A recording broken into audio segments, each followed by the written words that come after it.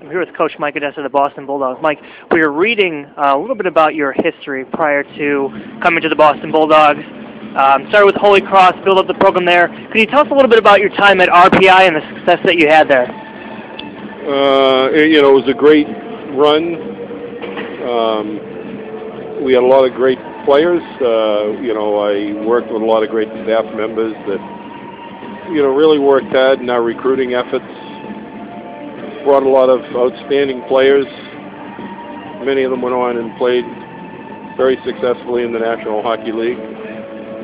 Players like Darren Pupa, who was an NHL All-Star 5 times. I'm from Buffalo, so I'm very familiar with Darren Pupa. Adam Oates, who's one of the all-time leading scorers in the National Hockey League. When you have those kind of players, usually your teams are pretty good. And, I'm very proud to say that our 1985 National Championship team, they've only had 4 polls historically, and each of the 4 polls determined that was the greatest Division I college hockey team to ever play, and I'm very proud of that. Congratulations with that. Talk a little bit about how you ended up in Boston and the style of play going from NCAA down to junior level. What kind of change, what's been the biggest adjustment that you've had to make? Well, at the junior level, you're trying to help young people grow as people, further develop their character traits. I've been, wherever I've been at whatever level, it's been really more father-husband training.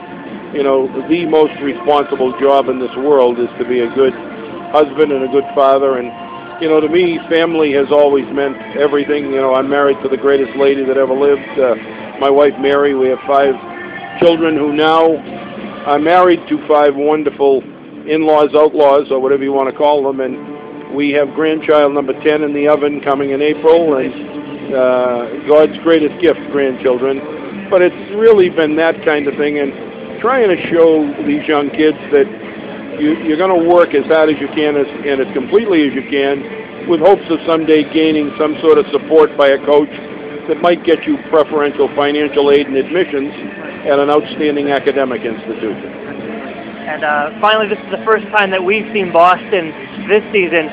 Going over the stat sheet beforehand, you have 3 goaltenders with Vezina quality numbers coming into this game. It seems like you rotate them. Can you talk about your system of goaltending and how that works out for you?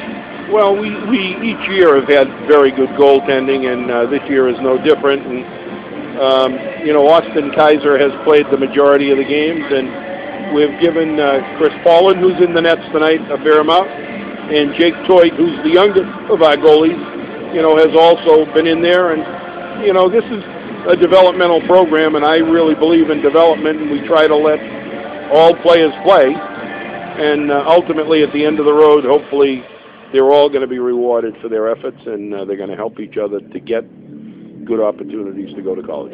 Thank you so much for your time. I greatly appreciate it. You bet.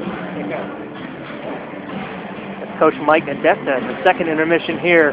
Boston Bulldogs, Junior National, no score going into the third period. Nats are going to start this third period with the man advantage for another minute and 28 seconds. Going to pick it back up to David Stearns right now.